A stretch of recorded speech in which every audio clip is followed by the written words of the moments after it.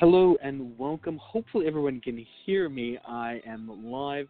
We're running into a bit of technical problem today with Blog Talk Radio. For those of you that are in the chat, if you can hear the sound of my voice, can you give me a thumbs up or a yes, we can hear you, so I don't feel like I'm talking into the void? If anyone is in the chat. Okay, great. Papa Newt says, I can hear you. Yeah, we're running into a little bit of a technical problem with Blogspot today, but we are live. So welcome one and all. I'm so glad to see everyone here. Papa Newt is joining us. The wonderful Madam Nadia is here. As you can tell from the sound of my voice, I am not Miss Cat. Miss Cat is away this weekend, and the 1 week she's away, we run into some tech problems.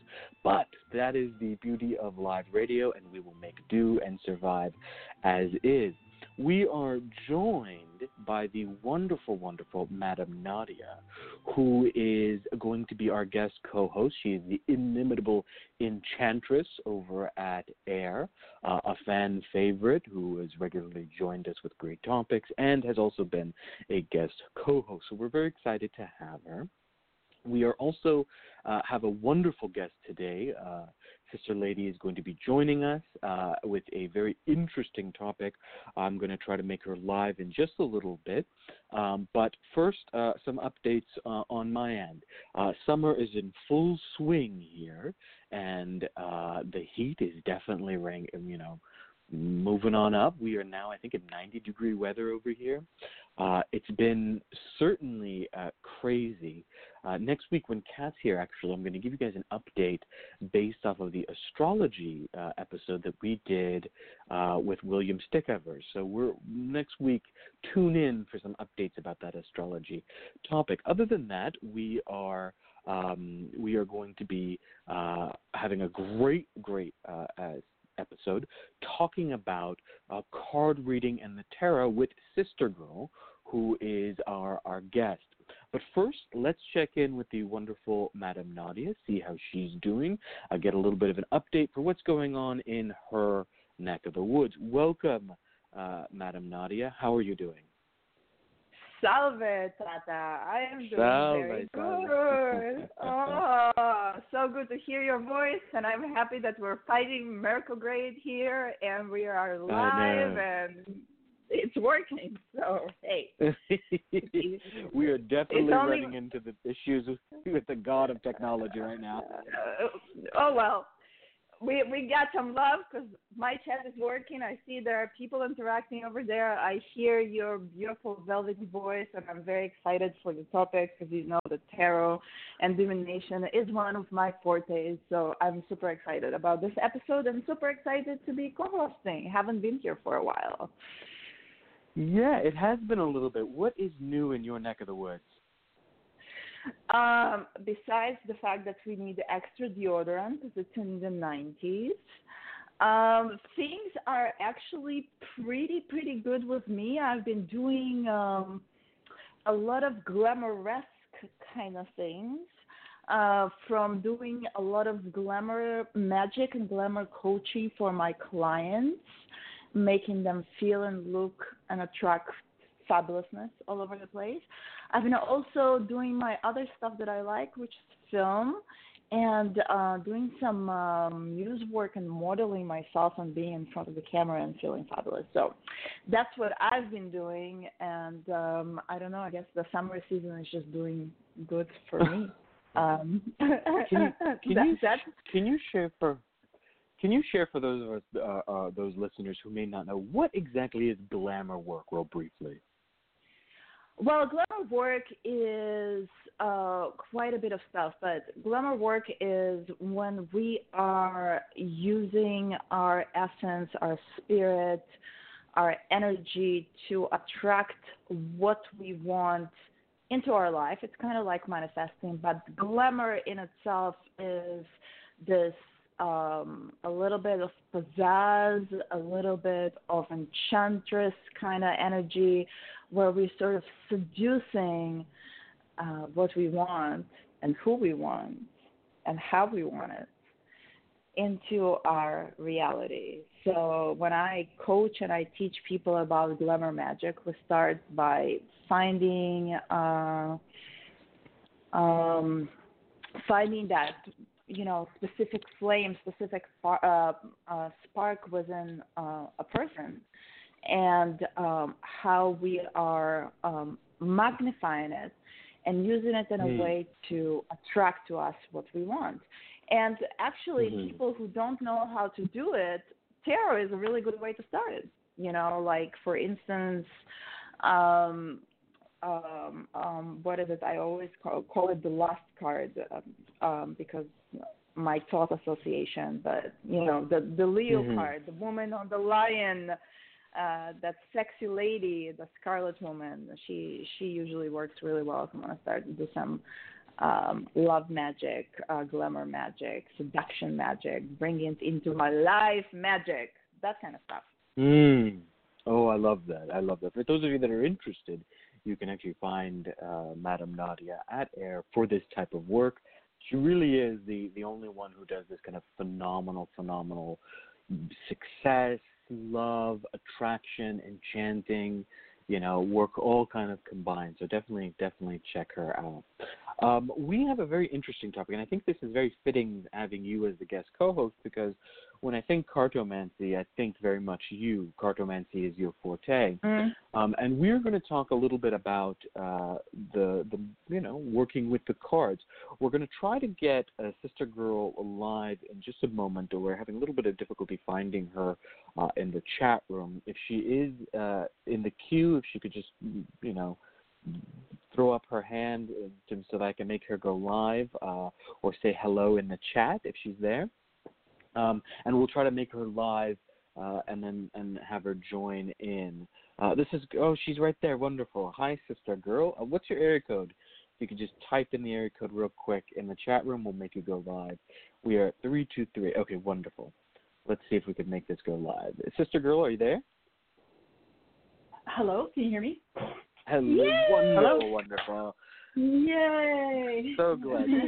Like I said, we are running into some tech problems, but it's working out. It's all coming together finally. So now we're all live in the chat. Welcome to you. So glad to have you here, Sister Girl. You are a member of AIR. We've had you on before with a fantastic discussion. So just a quick bit intro to you. Tell us a little bit about yourself. And what's new in your neck of the wood for those that are just tuning in and have been living under a rock and don't know who you are? Tell us a little bit about who you are, what you're doing in your practice, and what they can expect from you if they were to, you know, come to you as a client. Just a couple sentences, if you would. Sure. Well, I was born and raised in the Bay Area, and then moved away to study. And then moved down to Los Angeles after school, and was pretty much just living my life, pursuing other career things. But I've always had my hand in you could say occult or spiritual, or, you know, always been interested in astrology, divination, that sort of thing. And that interest led me to be initiated into Lukumi, one of the traditional African religions, in the Yoruba tradition, and also to be initiated into other, you know, Afro-Cuban and African diasporic traditions.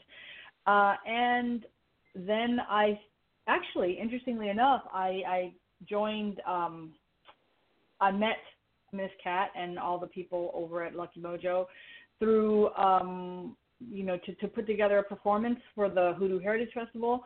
And then, interestingly enough, it was she that said that I should be a reader, and I thought she was crazy. I thought, I don't read. I'm not a reader. Why would I do that? I can't do that.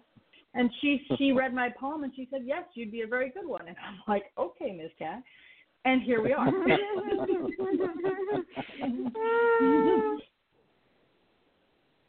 That's me in a nutshell. Oh, that's fantastic. Well, see, I think a lot of people who are called to this type of work, sometimes we have this impression that, like, everyone wakes up and like, I have mystic powers. I should be a reader or a root worker, or I should be a spirit worker. But in reality, a lot of people are guided to this work. They're told by someone else, hey, you have the gift. You have the skill. You should be looking into this. So that your story in that regards is I think, quite common, and I think it resonates with a lot of people who hear that. And let's be real. There's a lot of times when Miss Cat says something, you go, wait, what? And it turns out she's 100% right. That's very common. Anyone who knows Cat, she knows her predictions are right on the money. But at first you go, wait, are you sure? But then they always turn out to be true. You brought to us today a very interesting topic that I think is close to a lot of people's heart and something that people are interested in, but it seems to be a kind of given. It's like, tarot cards and hoodoo go hand in hand. What are tarot cards? And tarot cards are these things you predict the future with, or are they? The reality is that today many people associate hoodoo and tarot cards together, that they are a sort of complementary practices.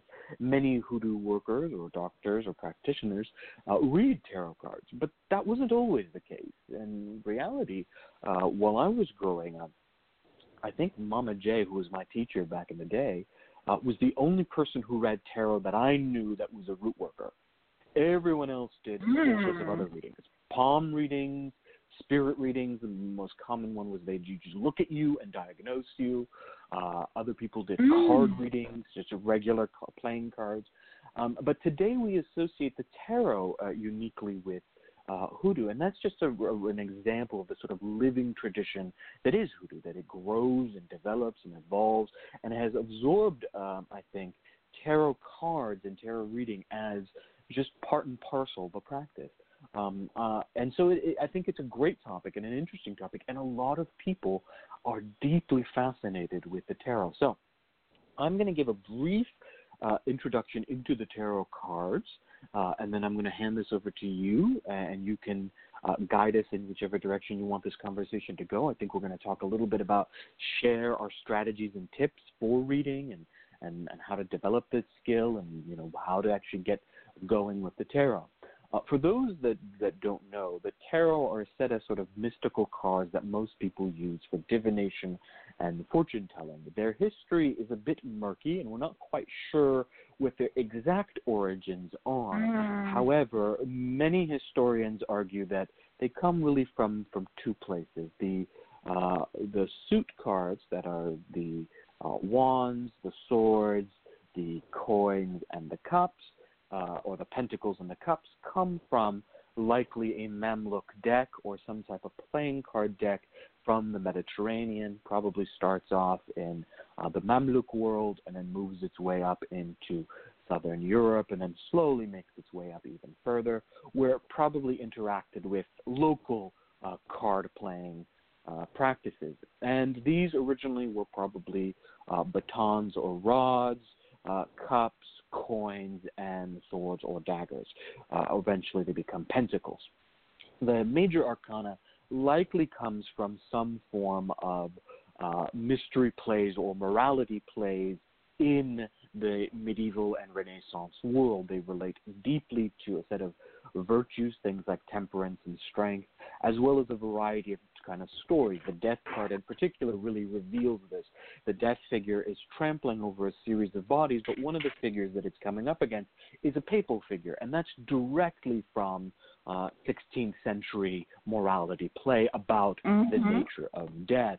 And so these two kind of combine into what becomes known as the tarot, and then they're added on to it a set of sort of mystical definitions, a set of sort of hermetic components to it, color schemes, and so on and so forth. So their history is a living one. Sometimes people try to trace it all the way back to ancient Egypt. We're not sure in that regard, but we do know that there is a deep history there, at least to the medieval era, that there was probably two separate kind of card decks at first that were then combined, that the suit cards, so that is the playing cards, likely were divinatory first and foremost, with the major arcana being added as sort of a morality play from then on.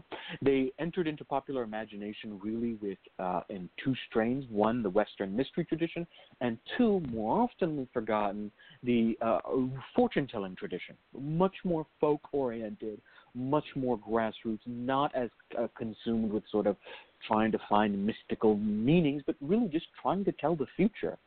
And both of these traditions became popular in the 19th century, picking up steam in the 20th and 21st century with the mass production of the tarot cards as fortune-telling decks. So that's kind of a brief history. It enters into Hoodoo really around the 60s and 70s as kind of the early examples of tarot readings. Before that, again, like I said, Hoodoo doctors really read a variety of different tools. So that's a brief introduction into the tarot. Sister Girl, I wanted to open this up to you. When you say tarot readings, what does that look like for you, and what are some strategies you take to undertake tarot readings? Like, what is it you do exactly when someone comes to you for a tarot reading?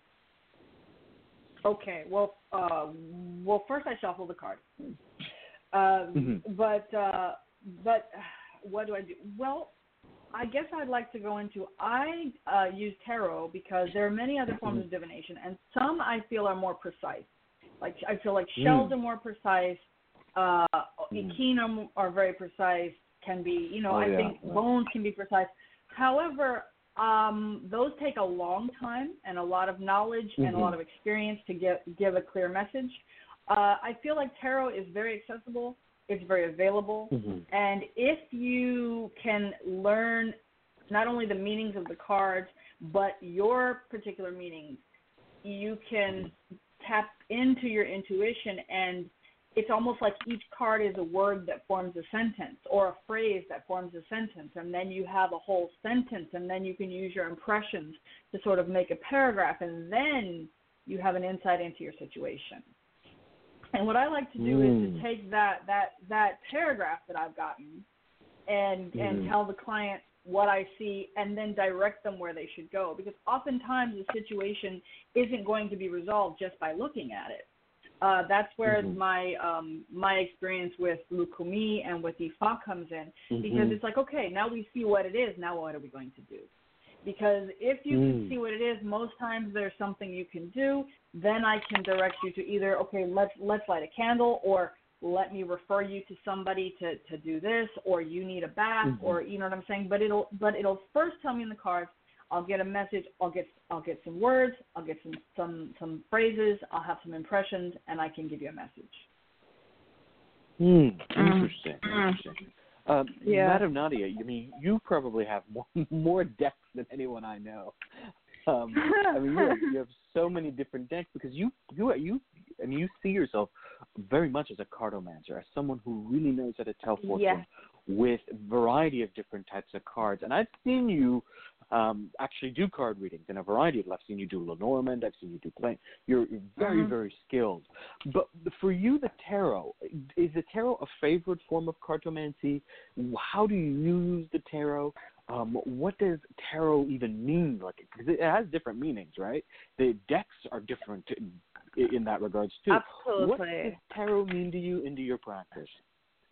Absolutely. Well, as our beloved colleague Balthazar is calling me and himself tarot divas, because we do collect decks and do spend quite a bit of time figuring out, different decks and things. And I appreciate you bringing in the history, because I think it's very important for, the new and upcoming generation of diviners, and for the new baby witches out there to understand that what you have on the market now didn't exist all the time, and that a lot of the decks that we see early on are decks that represent not only actually don't represent fortune telling as much as it represents culture, government, and strategy, and representation of important figures in history. If you had the money, honey, you could have your face painted. And then we have the Renaissance and the virtues and things that actually disappeared. Very true. That we don't see anymore. And some people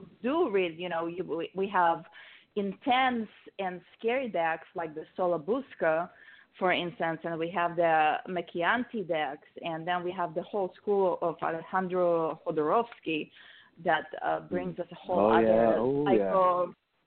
I adore him. This is not exactly how I read cards, but it's really blown my mind to be able to read his work and look at the cards that way. But That psycho-Jungian thing he does. Yeah. He does a Jungian thing, and he does a performance thing, and he brings himself into it, and it's quite powerful. But one of the things that I really like about him and other teachers that I had in tarot is that the ability to see, and this is what Sister Girl, I think, articulated as well, is not just seeing cards as sort of separate entities, but seeing it as a story, as a paragraph. I'm a storyteller, so I look at the cards and I try to figure out what is the situation. One of my approaches, and I taught it to my students, and there are videos on YouTube that I've done as well, is that when you look at the combination of cards, let's say we say 3 cards, we want to look how they interact between themselves. And sometimes it's really easy to do with the older decks, with the wooden decks, with the Marseille decks and so forth, because we want to look, first of all, we want to look at the energy. We want to look at the colors.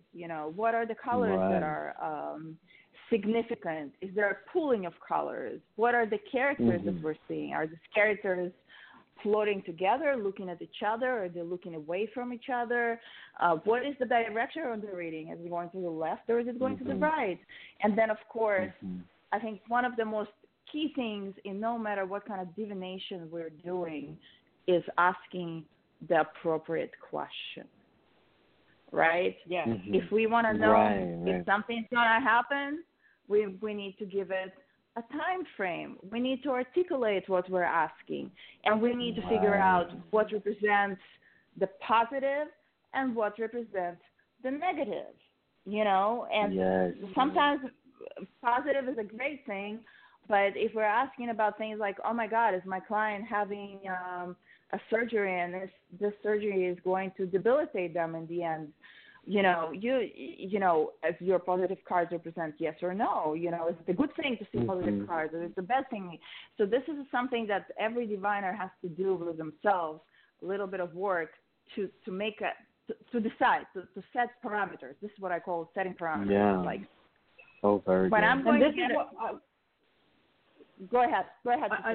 No, I think it's great that you bring up the deck. It's important First, I would say learn the basic meanings of the traditional deck, right? But then you have to find a deck that speaks to you visually. If the Minchiati speaks to you, then use that. I can't get anything from that. If I like the vice versa tarot, that says a lot to me. The traditional Rider-Waite doesn't really speak to me so much, but I can get something from it. But it's important that you find something visually stimulating to you. If you like a darker, more sinister imagery, if you like that, like the Crowley deck or something, or if you like, or if you like a lighter, like the fairy deck or something, each person will be drawn to certain images, and it's whatever's right for you. Yeah. Right. It's very well said. Very well said. Countryman Ali, what is you have? What are your deck? You usually are reading what? I use the Rider-Waite. Now I have a few decks. One of them gifted by yourself, actually. I have a few decks. I have a Lord Norman that you gave me, a Renaissance deck that you very kindly gave me. I have the Toth deck.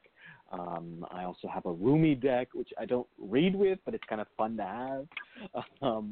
But I use Rider-Waite for me, and I think I resonate with what both of you have said here.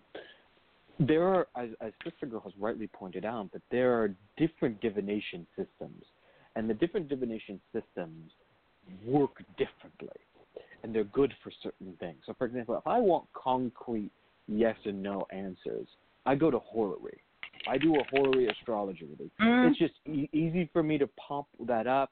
If I don't have a computer around me, I go geomancy, because those they're very blunt divination tools. They're very blunt. They say yes, they say no. That's it, right? And they can give all sorts of wonderful, precise detail, but they don't have the narrative component that, say, the tarot does. And this is important to recognize. The different divination systems have their own way of speaking to you, if you will. They're good for different things. But also, that they require different levels of interpretation. And I think rightly the tarot is a little not easier to interpret per se, but more intuitive in that regards. I mean, most of my astrologer colleagues, I'll be very upfront, literally will quote and cite precedent. So they say, okay, so-and-so's in this. That means according to Lily that this is happening. Or that means according to this is happening. Right? And it's very little interpretation in that regard. Whereas I think the tarot allows much more room for narrative in that regard. I don't come from a Jungian perspective myself. I don't really see archetypes, but I do see stories. And I think the tarot does this particularly well. So let me open this kind of to both of you. One of the strategies that I do, one of the tips, if you will, for tarot reading is I tell clients when they first start out that if they're going to do readings for themselves or they're going to do readings for someone else, part of the skill, as Madame Nadia said, is knowing how to ask the right question. Setting your question clearly, knowing exactly what you are looking for, not leaving the question in a sort of vague state, because you're going to get vague answers. Be clear about what direction you want to take it. And then hold the question in your mind. Hold that question in your mind. The other tip I tell them is to look at the use of a significator card. Now, not everybody does this with tarot.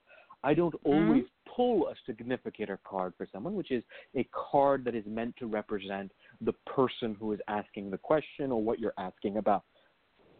So if a client comes to you, you go, okay, well, you are the Queen of Pentacles or something like that. But I don't always pull that card, but I hold that card in my mind. I go, this person is the Queen of Pentacles. This person is the Page of Wands. This person is the Empress, and so on and so forth. And this helps me to insert them visually and spiritually into the deck. That way that if they come up, I can see where they are in position to other cards. So that's one thing that I do. What about you, Sister Girl? And then we'll go to Madame Nadia. What is a tip that you have or a strategy you have for reading the tarot if you're just starting out? Well, it's interesting that you bring up Jung because I don't get into psychoanalysis, when I'm doing cards, but I do believe that what Jung believed, which is that no pattern is random. Everything appears for a reason. So the first thing you have to start with, correct. The first thing you have to believe, or what you have to believe when you're opening your deck of cards is that these cards will fall in a pattern that will tell me a message because nothing is random. So that's the way you start. And then you would say, I don't use a significator myself because I believe that I've actually designating a meaning to each position in the spread. So I know from the first four cards what this situation is going to be about, and it's up to me to interpret correctly what I'm being shown. So then I'll ask the client is, what are you asking me about? Are you asking about a love relationship? Are you asking about work or finances? Are you asking about family? Are you asking about property or material? Like that kind of stuff. And then the cards begin to take a different shape. Because let's say for the Five of Coins, for me, if you're talking about finances, it means save for a rainy day. But it could also mean somebody might be moving house. So is it you or this or who you're asking about? Or or it could mean this person is struggling, they're homeless. It has different meanings based on what the perspective is of the person asking. So I don't use a significator, but sometimes a significator will come out and say, this person shows up as the Knight of Coins. So this is not a person who's going to reach out to you. You should reach out to them. That's fantastic. It's very interesting. And I think your synchronicity, you're so right in that regard. Nina Carmen, before we go to Madame Nadia, Nina Carmen asks, how do you decide whether or not to pull a significator card? And if you don't pull one, what means you use to decide what card represents the querent? So I'm very traditional. Thank you for your question, first of all. I'm very traditional in that regard. I assign querent according to their personality and how they look like. So, certain people are associated with certain of the court cards very clearly. If they're a younger person, they're a page. If they're a younger working professional, they're probably a knight. If they're a mother, they're probably a queen, and so on and so forth. and their temperaments decide it in that regard. I generally don't pull in the sense that I remove it from the deck, but I will show someone if I am doing it in person that this is who I've selected for you. Like you're this person. It's a little bit of an introduction. It's a way to warm up. It's a way to really kind of build a connection with the person that I'm doing the reading for. I'm going, this is you. We'll talk a little bit about that card, and then I put that card back into the deck and shuffle. So I have a kind of, in that way, a very different approach to the significator than what is traditional, but the assignment or the characteristics are very traditional in that regard. But it's a really kind of whole spiel. And that spiel is a way of both building that resonance and that connection, but also letting the client participate in a sort of dialogical process, seeing where they fit in the card themselves or in the deck themselves. Madam Nadia, what tips or strategies do you have for people who start out with the tarot? Well, first of all, I want to say that I love the fact that you just mentioned temperaments, because not a lot of people talk about it, but that's a very astrological thing, but it goes beyond the zodiac sign. I think that one of the things that I do often is something that I learned from my beloved Miss Cat, and that I will ask the person, what is their zodiac sign? And that will automatically define a certain representation in the deck for them. Again, if a person is of a certain age or they're doing something and I know they're a Capricorn, I will be like, okay, this is the suit of earth signs that I would look. But it's very interesting because in European cartomancy and even decks, I have some decks from Russia, you would have a deck, you would have a card in a deck additionally that's called carte blanche. And carte blanche is that card for the significator. So you can keep all the other suit cards and whatnot, but you take that card and you infuse it with the energy of the person that you're reading for. And you put it on the table and say, well, that's a carte blanche. This is my quirk. And everybody else in the game are the actors in display, and then they all can partake in it. So if there is another Capricorn and I'm reading for a Capricorn, I know that this is not that person. This is another person or signification or energy or something that's happening in their life. Yes, I think it's very useful, and I think it's a European charismatic thing. Carte blanche is a thing. One of the things that I do with my decks, and these are the decks that I particularly love, among the other and the vintage and all the other things, is if I'm working intensely with a certain deck, meaning we start developing a relationship and it's beyond than just, I'm looking at the card and I have a memorized meaning, and usually this is what I say about the Three of Wands or the Five of Pentacles, is that I start using this card this deck in Magic. So I would have two decks of the same kind. One of them is going to be my reading deck, and another deck is going to be my magic deck, right? So I can use it, and I can spray it with liquor. I can light candles on it, because then after you do that kind of stuff, it doesn't shuffle really well, and you know what I'm saying. It becomes a magical, beautiful, wonderful mess.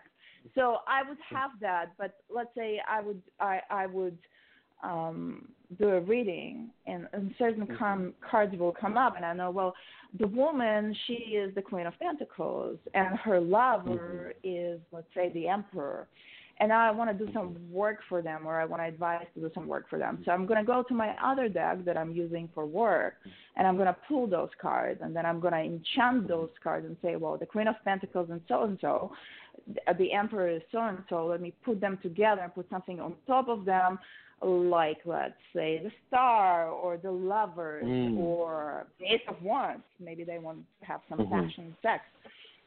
Put that together, put some candles on it, put my other stuff, whatever I'm doing, but I would have two separate decks, and the deck that I'm using for reading is going to be exactly the same deck that I'm using for, a copy of exactly the same deck that I'm using for Magic, but now I have this direct connection, because I believe when we're talking to clients and we're pulling certain cards, we make associations with spirit and contracts with spirit, and then it's so much easier to pull those cards and be like, okay, this Queen of Pentacles is Mary so-and-so, and now it's so much easier for me to connect her to Joe so and so and put them together and give them a night of really amazing pleasure. Let me take that and let me put it in my outer room and create all that and make it happen. So this is one of the things I let me jump in. Let me jump in real quick, just real briefly. One of the best ways to learn about tarot is to get tarot readings and get a lot of them and learn from other people. That's one way that we've all learned. Sister Girl, I'm sorry, go ahead.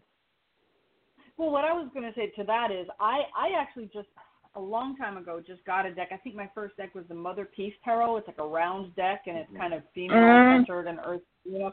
And I really didn't know what I was looking at for a long time, but I just kept playing with them. And then yes, of course, I did get a lot of readings, just as you said. But it's interesting when I think if in the context of doing a spell, that is brilliant to use different cards to represent people. But I in my readings, just straight readings, if someone just wants a reading, I have not tended to use any kind of cards to represent because it'll show itself. I have particular clients where, given the situation, they may show up as the Queen of Wands, but in the romantic situation, they'll show up as the Queen of Pentacles. So, but in their work life or in their day-to-day life, they show up as the Queen of Wands. So sometimes I feel like it depends on the mood of the person, the style of the person. Also, if she's showing up as the Queen of Wands and she's interested in in someone who's showing up as the King of Pentacles, there's going to be a mismatch. So maybe you have to balance that energy. So that's my approach. Is that it will reveal itself based on the situation, based on your mood at the moment, and based on your situation at the moment, which will always change. Yeah, that's fantastic. I'm just going to say something real briefly. I'm going to extend this conversation. We're going to continue with the discussion. One of our sign-ups is in the queue, and that person will get to in our second section. But I'm going to expand this because the other people in the queue, the other people who have signed up haven't actually called in yet. So we'll get to that person, and because we have a little bit of wiggle room in that regards, and I think this is such a fantastic topic that we're just kind of getting into this way, and we're going to kind of move past our first caller and continue this conversation for a few more minutes, if that's okay with everyone. Are we good to continue this conversation? Yes. Okay, fantastic. Yeah, because this is an interesting topic, and we could see from also the chat room that a lot of people are interested in what's going on here. I think something that you said, Sister Girl, really resonated here is that you got this deck, and then you just played around with it. That is so important. I think people get the tarot deck, read a book about the tarot or the little booklet that comes with the interpretation, and then they start reading for other people. And that's, I don't think, the best approach. The best approach is to first get as many readings as possible for yourself, just so you can understand that there are different styles. You can go, oh, that really worked for me. Ooh, that didn't work for me. I'm not going to do that when I do readings. And then play around with the deck. That's such an important component. I mean, these were originally playing decks. A lot of them were used for game. So play around with them. Flip through them. Look at them. Pull cards for yourself. Ask a question and pull cards. Fiddle around them. Hold them. See how they feel. You can tell if someone is a verse tarot reader or not, or a long-term tarot reader or not, just by the way they handle the deck. Is it uncomfortable in their hands? Is it awkward in their hands? Or does it work really well? Like, is there something they're very fluid or dexterous with their deck? All of that tells you something. So playing around with the tarot is a big thing. The other thing I would say is that once you've gotten your readings, played around with the readings, then you should do at least, and Miss Cat gave this recommendation, 100 readings before you set up your shingle, or at least, if you can't do 100, something along those lines. This is interesting because in other traditions, for example, in my geomantic tradition, you're not allowed to do readings for people until you get what's known as a ijaza. An ijaza is a permission or a license. It's a sort of initiatory tradition. And the initiatory tradition actually has a test, and it's called the test of 33, in which you're asked, and some of them are 99, but most are 33. You're asked 33 specific questions, and you are to cast a chart for those 33 questions, and if you get them, correct, that's when you get your ijaza. So along those lines, I think doing readings take the time and do 100 readings or so. And then you'll start to develop a language of the tarot that goes beyond their traditional understanding. I wanted to ask both of you, in terms of spreads, what spreads do you use? What spread do you recommend? If someone is playing around with the tarot, they've just started, what do you recommend in terms of pulling cards themselves as a useful strategy for interpreting, reading, etc.? Let's go to Sister Girl and then Madam Nadia. I do a variation on the Celtic Cross, but without a significator. And I think the easiest thing to start with is a past, present, future, and then advice card. I think just to do a 4-card, just pick four or five cards, like past, present, future of the situation, and advice, and just see what comes up. That's a good way to just start. But a Celtic Cross, I also like. I like that a lot. Yeah, very standard. What about you, Madam Nadia? Those are fantastic. What I do is most often I just pull 3 cards. And I think it depends on the dynamics with the client. Because some clients will come to you and they will tell you, I want a general outlook on the situation. And I mentioned it on the show before, and I'm going to mention it again. I am a predictive reader. I don't like to waste my clients' money or time. So a lot of times when clients don't have experience with tarot or divination, they will come and be like, oh, I don't know what to ask. I'm kind of feeling embarrassed. And I say, oh, let me talk about your bathroom for half an hour if you want to ask me about your bedroom. Let's be more concise. Let's focus on the reading or what you really want to know. But a lot of it depends on the dynamics of clients. So if a client is very used to me and they're like have a specific situation, they'll be throwing questions like, and what about this? And what about that? And what about the other thing? And you'll drop 3 cards and you'll have the answer. Other clients would want to sit back and get a better perspective, and then you go in and you do spreads. I have a notebook with a few spreads that I like better. Some of them are for Lenormand, some of them are for tarot. I honestly reach for that notebook once in a while, or more when I do coaching, magical coaching with clients, because then we decide on archetypes and magical workings, and it's more constructed. Otherwise, a lot of times it would be just 3-card readings or 7-card readings, just to see how the situation, where it starts, how it ends, and how it progresses. And making a storyline, and again, setting up some rules. Are we talking about a year from now or 3 months from now? Are we talking about positive or negative? Are we talking about achieving our goal or going a different way? That is more important to me than the amount of cards. I can pull the whole deck and tell a story, or I can pull 3 cards and tell a story. It would be... It will depend on the situation. It will be depending on the question. It will be depending on the dynamic of the client. And this is where you're like, well, you know, some people want quick answers. Some people want you to sit there and give them a perspective of everything.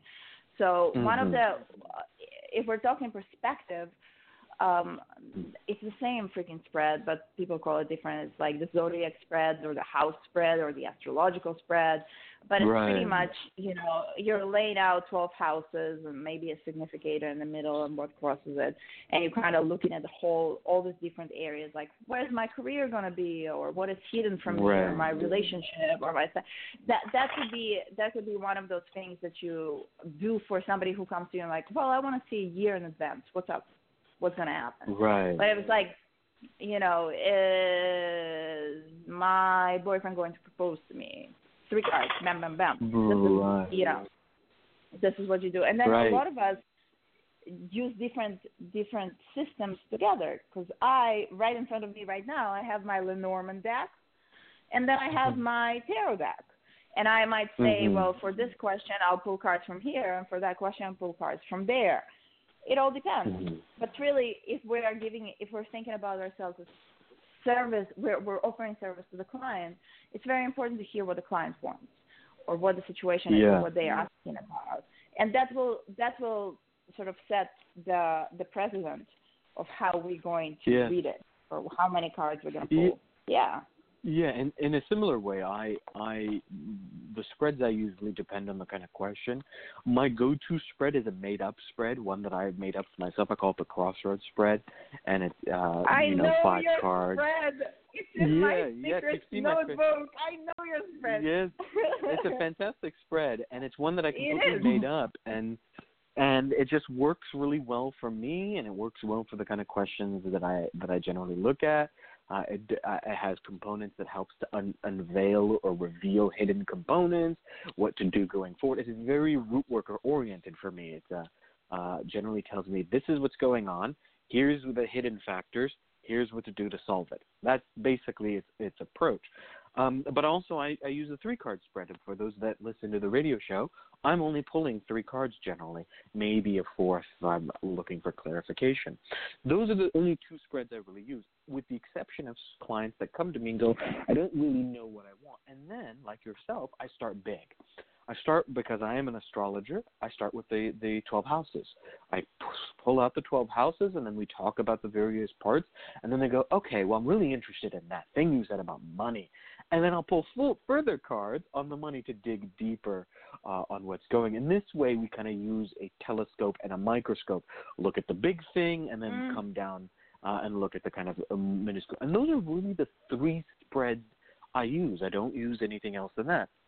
But from what I'm gathering from both Sister Girl and yourself is that if a person is starting out, one strategy is to find the spread in the same way that you find the tarot that works for you. Find the spread that works for you. Play around with it. Maybe you like 3 cards. Maybe you like 4. Maybe you like set spreads like the Celtic Cross. I mean, the Celtic people use the Celtic Cross for a reason. It works. It's great. It reveals so much information. Or maybe you don't like the Celtic Cross and you want to create something else for yourself. So the spread component is up to you. The point is that you need to unveil a story, and I think all 3 of us have kind of hinted at this. The tarot itself has a story embedded to it. If you look at the tarot, many of them are similar characters at different stages of their life. Many of them are related to one another, and if you spread them out, they tell a certain story. So being able to pull out that story is going to, be the key to being a good interpreter or reader. And that can come down to the spread that you use. Go ahead. Yeah, one thing I just want to let people know or caution them or ask them is just please don't just, oh, my God, I got the death card, I'm going to die. Or, oh, my gosh, there's the Tower card, something disastrous is going to happen. That's a temptation. That's a beginner thing that people do, and I'm just saying it doesn't necessarily mean that. There are other cards coming together that can mean those things, but don't just go by the name of the card or by the look of the card to think that everything's bad. Right. Well, one of the ways that Miss Cat teaches, and this is something that I also teach, is to treat the tarot card as sort of filing cabinets. They have a sort of label on them. That's the name and what they mean based off of the traditional interpretations, right? So this card means this, that card means that, this is associated with that. That is your sort of filing cabinet parameter. But then as you do readings more and more, you will start to associate those cards with more in-depth and nuanced interpretations. And you'll see how as they pair up in certain ways or as they relate to one another in certain spreads, they mean different things. So, for example, some cards, if they show up in a particular order, mean a very specific thing for me. They can mean that someone is going to come into a quick amount of money, but they're going to lose it because of a health issue. Or it can mean something like they're going to have a new job offer that's going to come through family. It means specific things because I've seen that pattern over and over and over again. And so in other words, they start to act as filing cabinets. They will be associated with paintings and poems and songs and music and events and experiences and feelings. And in the case of Madame Netta, smells, right? Like because you're very strong with your psychic sense. Even certain smells get associated with certain cards, certain colors. So understand that the tarot is open in that regard, that the cards aren't closed off. They're open and they will gather meaning. That, they'll start to mean more specific things to you in your life, certain people. Like I always joke that whenever I get the Queen of Pentacles, that means Miss Cat for me, right? Because she's a businesswoman, she's a Taurus, right? So this is the same thing. You'll develop that kind of relationship to the cards, and that only comes with tinkering with them, working with them, playing with them, and figuring them out. What other strategies would you recommend for building that sort of vocab of the tarot cards? You said, for example, that the death card doesn't always mean that. So how does a person start to develop the various meanings for the cards, in addition to reading and understanding the sort of basic traditional definitions? How do they grow those definitions and interpretations? And this is open for either of you. I'd say first look at the pictures. That's why look at the pictures to see if there's anything that particularly stands out to you from each picture. You know, and also understand that the four suits, or the four represent the four elements, represent, like say the swords represent thought, the pentacles represent money, or the cups represent emotion, and the wands represent either passion or creativity or you know opportunity. So to know that fire, earth, air, and water, that those have that, keeping in mind that symbolism, like say the King of Swords, okay, that's not somebody who's going to be able to express their feelings for you, but they will show you how they love you. They will do things. They're very cerebral. That's because that's a mental deck. That's a king, and that's a person in that particular is oriented that way. You know, so that's where that interpretation goes. Or looking at the Eight of Coins, it's almost always somebody working or some element of work. It's always about work. It's always about work. So looking at the picture and also keeping in mind what element that card is dealing with. Oh, that's fantastic. Yeah. That's really good. Madam Nadia. Yeah, well, I think that it's really important to remember, as Sister Girl was talking about the suits. The majority of the deck is combined of the minor arcana. Minor arcana represents the suits. The suits represent the elements. Now, if we want to see how things are happening, we just need to see how the elements play with each other, right? So we have the two feminine suits, we have the two masculine suits. Some of them are just combined easily. Water and earth, you know, pentacles and cups play together really well. Now, on the other hand, if you're going to put pentacles or cups and wands, water and fire, we have a little bit of a problem, right? We're going to start, things are going to start bubbling up, but are they going to be able to play together really well? And then we're going to look at, like, what is the, what is the majority there? You know, what do I have? Do I have a little fire? Do I have a little water? How these interact with each other. This is where the meat is, that type of interaction. I think this is really, really, really important. And also, sorry, my throat is really itchy. I think that if we are working with a specific deck that is not a shit collage deck that anybody can create in their Photoshop these days and try to sell it, decks have elements and images to them. And it's art. Artists create decks. There is a way that our eyes travel across the canvas of the deck.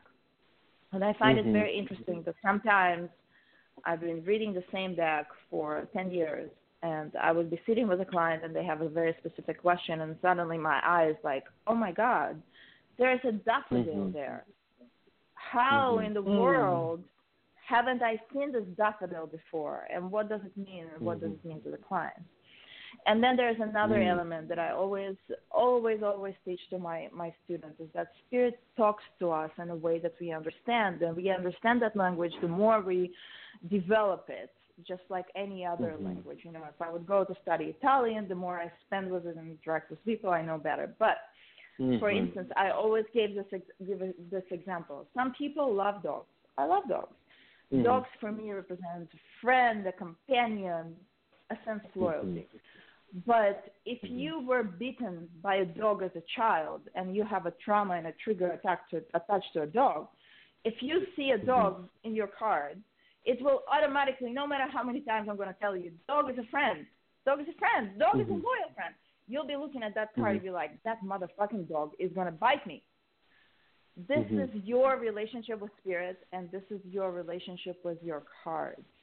And this is what's going to differentiate whatever is in the books, you know, the memorized meaning, whatever, and your emotional response, because your spirit is speaking to you and the world and language that you can understand. And another person will understand it just slightly a little bit different. Maybe we'll agree on certain things. But again, I agree. For instance, go ahead, you guys. But I agree with that totally. But I also think don't ever lose sight of the traditional like Rider-Waite meanings, because that will inform the intuitive meaning that you get.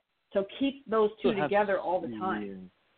Yeah, some type of grounding. So I tell clients all the time, I'm a very methodical person. It's just how I am. So I develop my interpretations by literally journaling. I did a reading. Like, what does my week look like? And I did my readings. And then at the end of the week, I sat down and I went, well, this is what happened. And so I started to develop, okay, well, this configuration meant this happened and this meant that. And it helped me to add nuance to a lot of my interpretations. So I was very methodical. I mean, I have them still with me. They're just boxes and boxes of journals that I used to do with my weekly readings. I still keep track, not as methodically, but I still do. And the other journaling is dream journaling. Yeah, developing the vocabulary. And I always tell clients, too, you know, dream journal.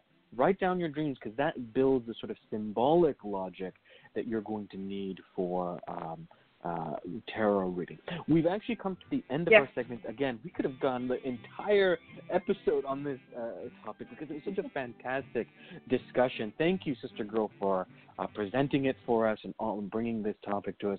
And thank you, Madam Nadia, for bringing your insights. This was a very fun and interesting and exciting conversation. We're going to take a quick break in which we have Papa Newt come in and then lead us on to our next segment.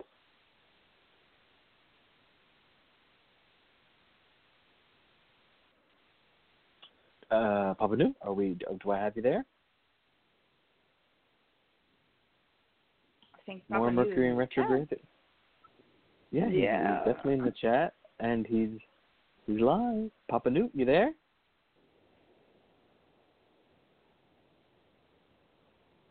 He's talking, but we cannot hear him. How strange. He's unmuted, too. That is very bizarre. He's unmuted. I don't know. Let's unmute and mute. Let's mute. Let me try by muting him and unmuting him again. Fingers crossed, everyone, that it will work out. Let's see. So, mute and okay, how's that? Hello? Oh, there you are. Okay, I must have been muted on the board. So, all right, let's get into this. Support for this program is provided by the Lucky Mojo Curio Company in Forestville, California, and located online at luckymojo.com, and by the Association of Independent Readers and Rootworkers, AIR, a directory of ethical and authentic conjure practitioners located online at readersandrootworkers.org, and by the Crystal Silence League, a free online prayer service of the Association of Independent Spiritual Churches located online at crystalsilenceleague.org. Now let's get to our phones and take our first caller for the night. And the first caller is calling in from area code 818 in Los Angeles. This is Inkwell. Inkwell, are you there? Yes, I am here. Hello, welcome to the show. I see this is your first time caller. You've been listening to us in the archives, and thank you for entrusting us with your situation today. Oh, thank you so much. I'm so happy to be on the show, and thanks for your time. Oh, you're very welcome. And now I see that you have not had any private readings with Miss Cat or ConjureMan Ali, or have gone to any other readers and root workers on this particular situation. Is that correct? Yes, that is correct. Thank you.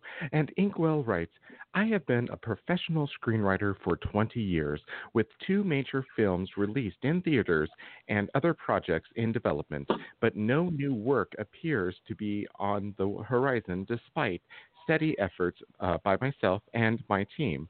Money has always been inconsistent. That's the nature of the industry. However, my finances are now in severe disarray. I'm nearly 2 months behind on rent with bills piling up, and I'm in huge debt. I'd like to know the underlying reasons work is not coming my way, whether this is a cross condition, and what I can do to turn things around. Turn it back to you, Countryman Ali. Thank you, Papa Newt.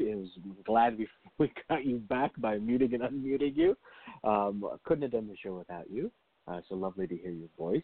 Thank you, Jim or Inkwell, for entrusting us with your situation.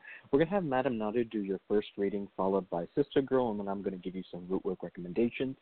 Just a couple questions off the bat. What is your sign of the zodiac, if you don't mind me asking? No problem. My sign is that I'm an Aries. That's my sun sign, and I'm a Leo ascendant and a Virgo moon. Okay, great. And what is roughly how old are you? You don't have to be specific. Just tell me the general age. I'm in my early 40s. Early 40s. Okay, so nowhere near the second sign of return. We're going to turn this over to Madam Nadia. Madam Nadia happens to be not only a brilliant fortune teller, but also happens to be in the filmmaking world and art world herself. So I think she's the exact right person to do your first reading. So Madam Nadia, if you want to take over. Absolutely. Well, Inkwell, thank you for entrusting your reading with us, and I'll be more than happy to talk to you about what's going on. I pulled a few cards for you, and the first card is the Wheel of Fortune. And in this specific situation, the message that I'm getting for you is that this Wheel of Fortune, you can be very lucky at times, but then after that luck happens, something shifts. So there's a lot of up and down in your life all the time, and you are having a little bit of a trouble riding that wave, especially now. It maybe have been easier before, but it is not as easy now. And the next 2 cards that I got, which is very interesting because both of them are 3s. The first one is 3 of Cups, and the second one is 3 of Wands. And both of these cards tell me that this is a time for you to start making associations, connections, networking with people that are different than where you would usually go. Perhaps it's the industry changing. Perhaps your mind is changing.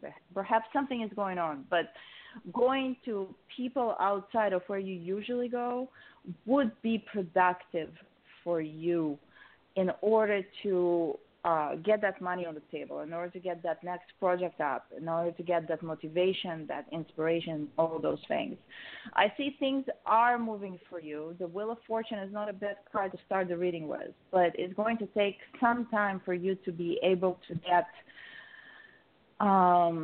money moving, income moving, things coming to you, doing some magic around who you are and bringing those people to you would be quite beneficial, in my opinion, and this is what I would highly suggest doing. And that is what I'm seeing here. Okay, thank you. Thank you so much. That's very helpful. Thank you. Yes. Thank you for that reading. Let's have Sister Girl do your next reading. Okay, so the first card out for me was the 6 of Wands, which makes me want to ask, what is your team like? Like your agent, your manager, your production team? Like, is there look at that, because the 6 of Wands, it's a knight on a horse there are people, 5 other wands. So you need 5 other people's help. I don't know if that's producers. I don't know if that's a writing partner. I don't know if that's an agent, a manager. But you need 5 people on your team in order to get that victory. Then we've got the 7 of Cups and the Lovers card. The Lovers here represents the potential for a contract or work. The 7 of Cups will say There is somebody that you may not know yet. There's somebody who has information that will be helpful to you. You do have options. If you don't know what to do, you don't have to do anything right now, but I would consult with a professional. I don't know if it's a professional about how to deal with your debt. I don't know if it's a professional on how to get, the networking you need to get or to get the new manager or what have you. And then I got the 8 of coins, which represents work. So I do see you being overburdened here, 10 of wands, which is you being burdened by your debt, which you mentioned. You might need to either delegate, make arrangements if possible, but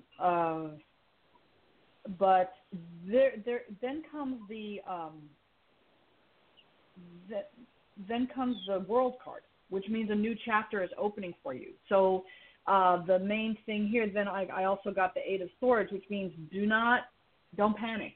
Don't panic. Stay positive, remain positive. Try to have a bird's eye view on this. If you've done it before, you can do it again. And if you've had 2 movies released, you can get a third. Right now you've got to stand your ground. The Strength card comes up, meaning you've got to be strong through this, to be consistent, continue day to day, whatever you do, whether you write every day, whether you focus on your career every day, or whatever you do, stand your ground. In order to get some immediate income coming in, I'm not opposed to you getting a jobby job that you just to make sure you can keep body and soul together. That sometimes we need to do that. You might be able to do some work from home. I don't know if you can do coverage. I don't know what your options are, but look into it. Then I would say it looks like there's a female, I want to say producer, Queen of Coins. You may not have spoken to her. You may not know her yet, but there's some opportunities coming with this woman, and then it ends with the Empress and the 9 of Cups, which is your wishes fulfilled. So I think there's a female producer out there that is ready to partner with you, but don't be afraid to get some money coming in while you're getting all this together, and see if you need to make some adjustments to your professional team. Okay, that's all super helpful. Thank you very much. Yeah.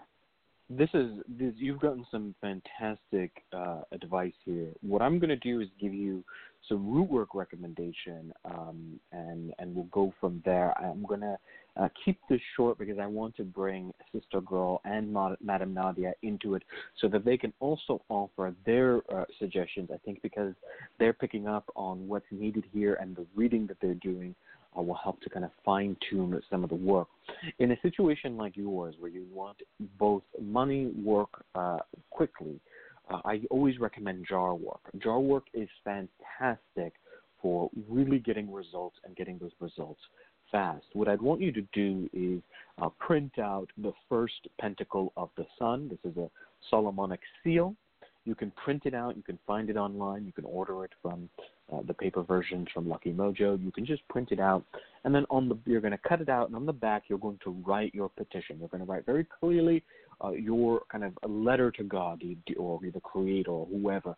Oh, Spirit, I ask for work to come my way, for creative fulfillment work, screenwriting work, etc., that will cover all my expenses, all the money I need for luxury, and then some. Always include that and then some, right? You don't want enough money to live. You want enough money to thrive, okay? You're going to write that on the back of this Solomonic seal. Then you're going to take a dollar bill, and you're going to take a dollop of honey, and you're going to place it, put that dollop right on that Solomonic seal, stick the dollar to it, and fold it up. And say, as this money is sweetened, so will all wealth be sweet to me, and come to me and treat me sweetly. Money is a spirit. Most people forget this. Money is a spirit. It is a very capricious spirit, but it is a spirit that can be petitioned, that can be influenced. So you want to sweeten money to you. That's why we're going to use a dollop of honey. You're going to fold that up, take a red string, and tie it into a nice little package. You're going to put that package into a jar. Then you're going to cover it with 5-finger grass so that you have success with all 5 of your fingers and that you receive all that you ask for. Deer's tongue for eloquence, that your words may influence others. Bay leaves for success. John the Conqueror, that you may overcome everything and are given just the right amount of luck in order to be victorious. and cinnamon to draw wealth and fortune to you and luck swiftly. You're going to cover this. You're going to put as much of it as you want in the jar. Don't fill it up to the top. Halfway is fine. Pray into the jar. Breathe life into it. Call on the jar. Say, all these herbs, I call out to you. Aid me. Bring me the wealth and the fortune that I need.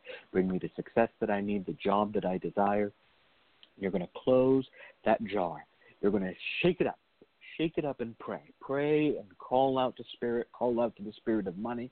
Call out to the Spirit of success. Call out to the Lord Almighty that you be granted the success that you need and desire to overcome whatever obstacles are in your way, and that you achieve your goal of making money, getting a new screenwriting gig, getting another film up on the big screen, so on and so forth.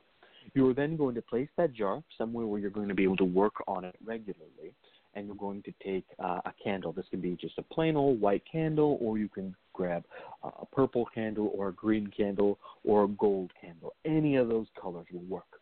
You're going to anoint it with money drawing and crown of success oil.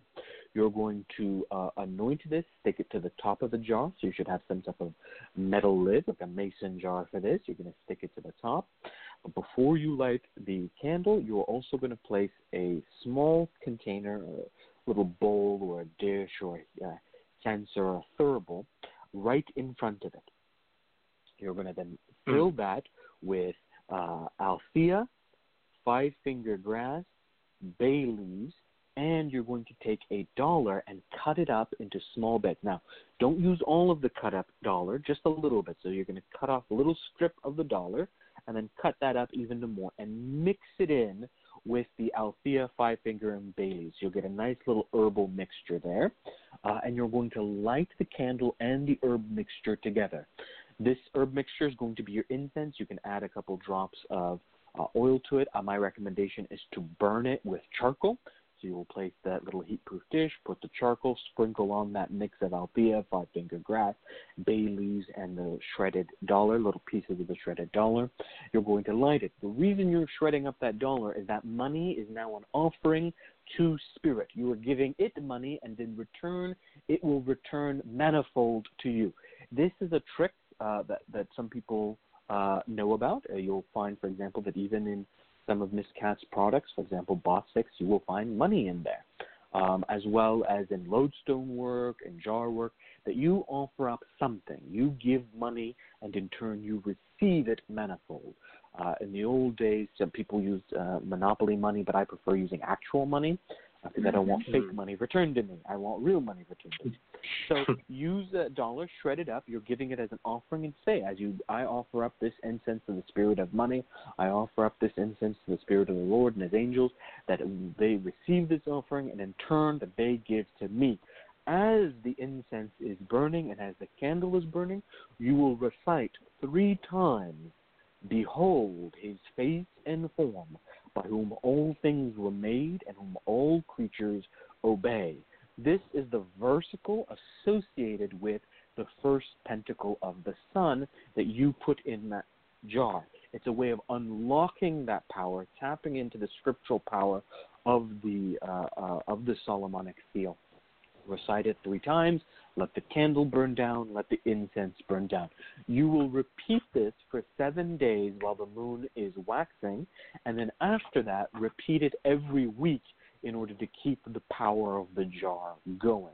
This is my recommendation to you. I think it's easy work. It's not particularly involved, but it is long-term work so that you don't run into this problem again. You continue to burn this candle and this incense. This is why you only take a sliver of that dollar once a week going forward after the initial 7 days, and that will ensure that you will continue to have gainful and steady employment. Okay, that's my recommendation. Ooh, that's amazing. Now, what was the prayer that you said to do? Yes, this prayer is from the Solomonic seal, and you recite, "Behold His face and form, by whom all things were made, and whom all creatures obey." And I'm going to put this in the chat so that there will be a log of it in the chat room, and you'll be able to see it. So, Madam Nod, first let's go to Lady Girl. Thank you. Girl. We'll Thank you so much. Of course. Let's see if Sister Girl, has anything further to add, and then Madam Nadia. No, I love that, and I love when you give works like that. I love it because I've done some of the stuff that you've given and they work. So I would advise this client to take heed and have belief. Okay, I did a 2-part cut here. I got the 10 of Swords, which is saying take an inventory of everything. Do an outline or like a plan for yourself. You know what I mean? Or like a postmortem on what's happened. And then also I got the Magician reverse, which is saying believe in this work that you're going to do. Believe it because it's powerful. And also just do an inventory of where you're at and where you want to be. Okay, for sure. Thank you. Did we mention personal concerns in that whole scheme of things? The wonderfulness that came from Conjurman Ali? I'm sorry, say that again? Personal concerns. Oh, yes, that's great. You could add in a little bit of your hair. Yeah. Totally. Possible. Oh, right. Take some, what I would recommend is taking some beeswax, putting some of your hair and some fingernails, because you're going to write those scripts and you're going to think those ideas, right? Roll it between your hands. And another thing that you can pray on or say is that, may I be favored by all those who have influence, and may I be unseen by all those who are going to waste my time. And you can add that a little bit of shredded money into that bowl with that wax. But may I be favored by all those who have influence, and may I be unseen by all those who are going to waste my time, because you don't want to put your proposals, your ideas to all those people who are just going to put it on their desk, in their drawer, whatever the hell they're going to do, but they're not going to do anything for you. You want to go straight to the people that will give you that coin, give you that money, give you that job, give you that script, give you that open door. And you can add that bowl into the jar with the rest of your work. And once in a while you can pull it out and roll it between your hands. And again, pray for favor. Pray to be seen by the right people and unseen by those who are just going to waste your time. That's fantastic. Okay. Fantastic. Thank you for entrusting us with your situation. We do wish you all the best. Let us know how things turn out. Give us a call back in a little bit. Yes, I will do that for sure. And thank you all so very much. All the best. We're going to take a quick break for an announcement from the wonderful Troll Towelhead, and then we'll be back. Papa Newt will lead us on to our free spell.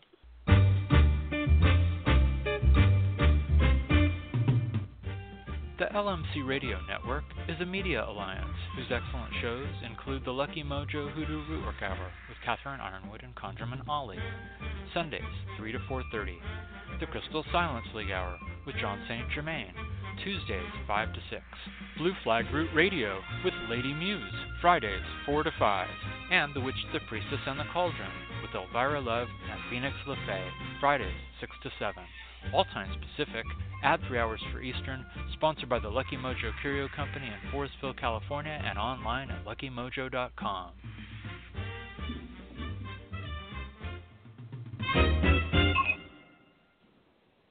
And now it's time for our free spell segment with Sister Girl of SisterGirlConjure.com in Los Angeles, California. Take it away, Sister Girl.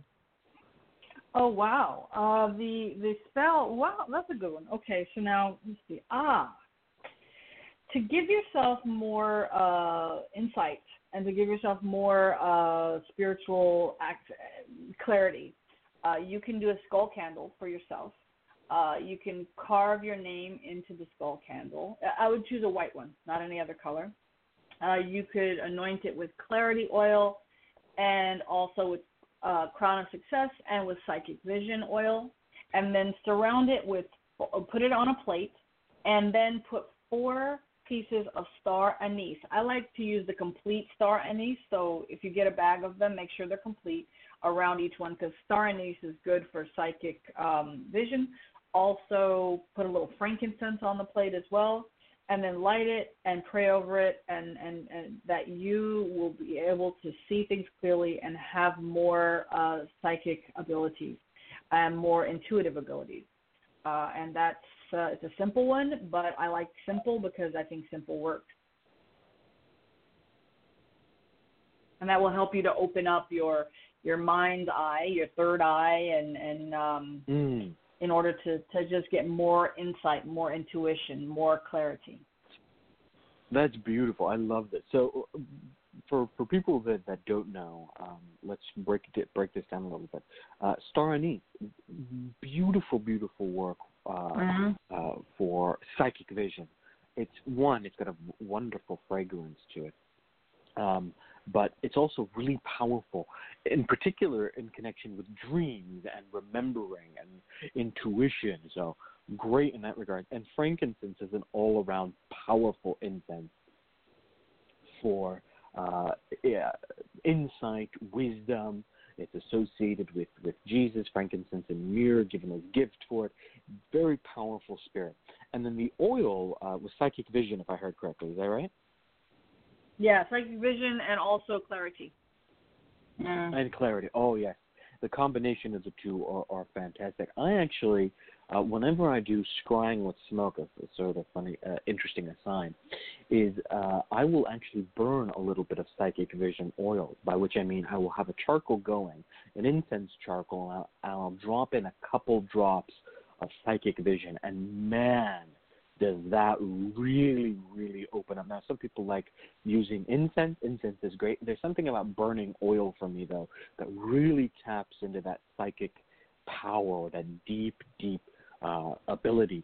So I actually burn the oil. I use psychic vision incense, for example, just regularly, like to smoke things or whatnot. But when I'm really wanting to scry with it, psychic vision oil burns. So I'm a big fan of psychic vision oil. It's fantastic. It works really well. You can use it. Another way of using it is a little bit of psychic vision oil on your temples before you go to bed. You will dream true. You will dream powerful dreams. And even if you don't remember your dreams, you will wake up with stronger intuition and knowing the answer to. So would you recommend, Sister Girl, and we can have Madam Nadia jump in on this as well, that before someone, because this entire topic, the fantastic topic that you presented us today, was strategies and tips for tarot readings. Would you recommend that people use psychic vision and the spell that you just recommended to enhance those abilities? Would this be something that they do, one-off, or is it something they can do regularly, like once a month or once a week, or before they do a tarot reading? What would your recommendation be? I think for the big one, I think a third oil that I mentioned was Crown of Success, because you want it to be successful. So that's 3 oils. I would say you wouldn't want. I wouldn't burn a whole skull candle for yourself repeatedly. I would do that once, and then I would. You could anoint yourself every day. You could anoint yourself whenever you read. You can anoint yourself at night, like you said. You choose. I believe in people choosing. But for me, the biggest thing is repetition and practice, and really giving yourself the time to see what works for you, what comes out for you through, like you say, your journaling and your recording of what you saw and what comes out. So giving yourself that time and practice. Yeah. What about you, Madam Nadia? What would be a way of using, for example, psychic vision to develop these abilities?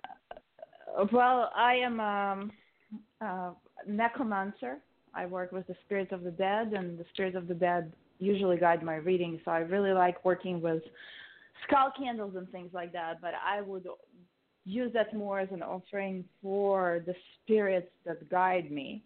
And instead of lighting it, unless I'm really feeling that I'm blocked and confused and fogged in my head, I would use that as a receptacle of energy, or as an offering or an effigy for that spirit or a group of spirits that guide me.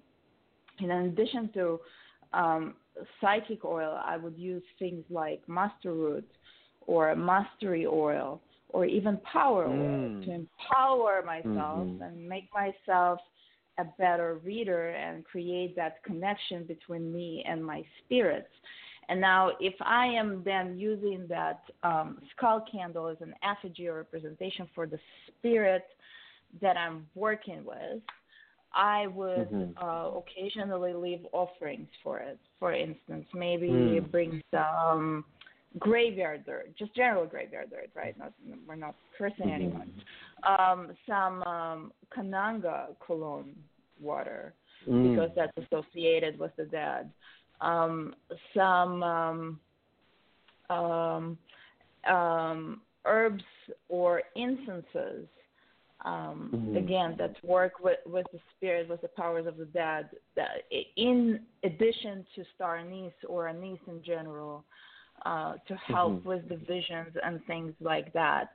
And then I also like, if I have an altar that's going for divination, I would have that skull candle there. I would also, when I'm sitting with a client or I'm doing some work, leaving water there and then spilling that water out after the reading or after the work, to keep cleaning that space or bringing new and fresh water into the space. I find that spirits of the dead drink a lot. And that's not just liquor. They like water. They like that kind of refreshing element.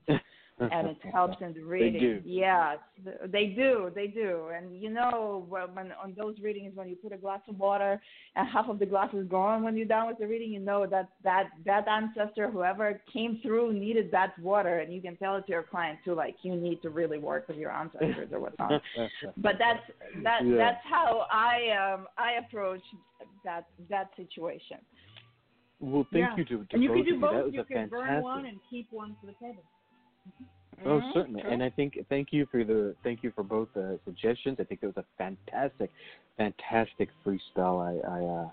I'd love it. I'm definitely going to be employing it myself. And like yourself, I think one strong working, but then something that you can keep regularly going. The only other thing I would recommend is cleansing, right? In between readings, it's always good to kind of cleanse yourself. A bit of Florida water on your hands, a little bit of Florida water on your head. It's a good way of keeping the spiritual gunk out. Anyways, let's turn this over to the wonderful Papa Newt so that he can give us our outro, and then we will all come back and say goodbye. Thank you, ConjureMan Ali, and thank you, Madam Nadia, for being our special co-host today, and thank you, Sister Girl of SisterGirlConjure.com in Los Angeles, California, for being our guest this week. We invite you to join us next week when our special guest from the Association of Independent Readers and Rootworkers will be Lady Muse of HouseOfSelfEmpowerment.com in Victorville, California, bringing us the topic on blessing and cursing from the same mouth. Once again, we come to an end of another Lucky Mojo Hoodoo Rootwork Hour, brought to you by the Lucky Mojo Curio Company in Forestville, California. You can find Miss Cat via the Lucky Mojo, or ConjureMan Ali at theconjureman.com at Mission Viejo, California, and Madam Nadia at madamnadia.com in Chicago, Illinois. I'm your announcer, Papa Newt, joining you from papanewt.com in Omaha, Nebraska. The Lucky Mojo Hoodoo Rootwork Hour can be heard every week live on Blog Talk Radio at 3 p.m. Pacific, 6 p.m. Eastern Time, and the shows are available in archive via luckymojo.com/radioshow.html. For all of us at Lucky Mojo, I'd like to say thank you for being here and invite you to tune in once again next week at the same time when you'll hear the familiar strains of the Memphis Jug Band playing the Jug Band Waltz. Thanks, everybody. Goodbye. Bye. Thank you, Papa Newt. And thank you all for dealing with our minor tech problems. Thank you for your patience. It was certainly a roller coaster, but we made it to the end. Thank you to Sister Girl for joining us as the guest and for a wonderful, wonderful topic. It was such a great conversation and discussion. Thank you to the wonderful Madam Nadia for filling in the shoes of Miss Cat. Thank you all for tuning in. It was so great to have you all here. We will be back same time, same place next week with the wonderful Miss Cat and Troll Talhead taking over at the board. We're very excited for that. Have a great week. Bye-bye. Bye-bye. Bye. Good night. Bye.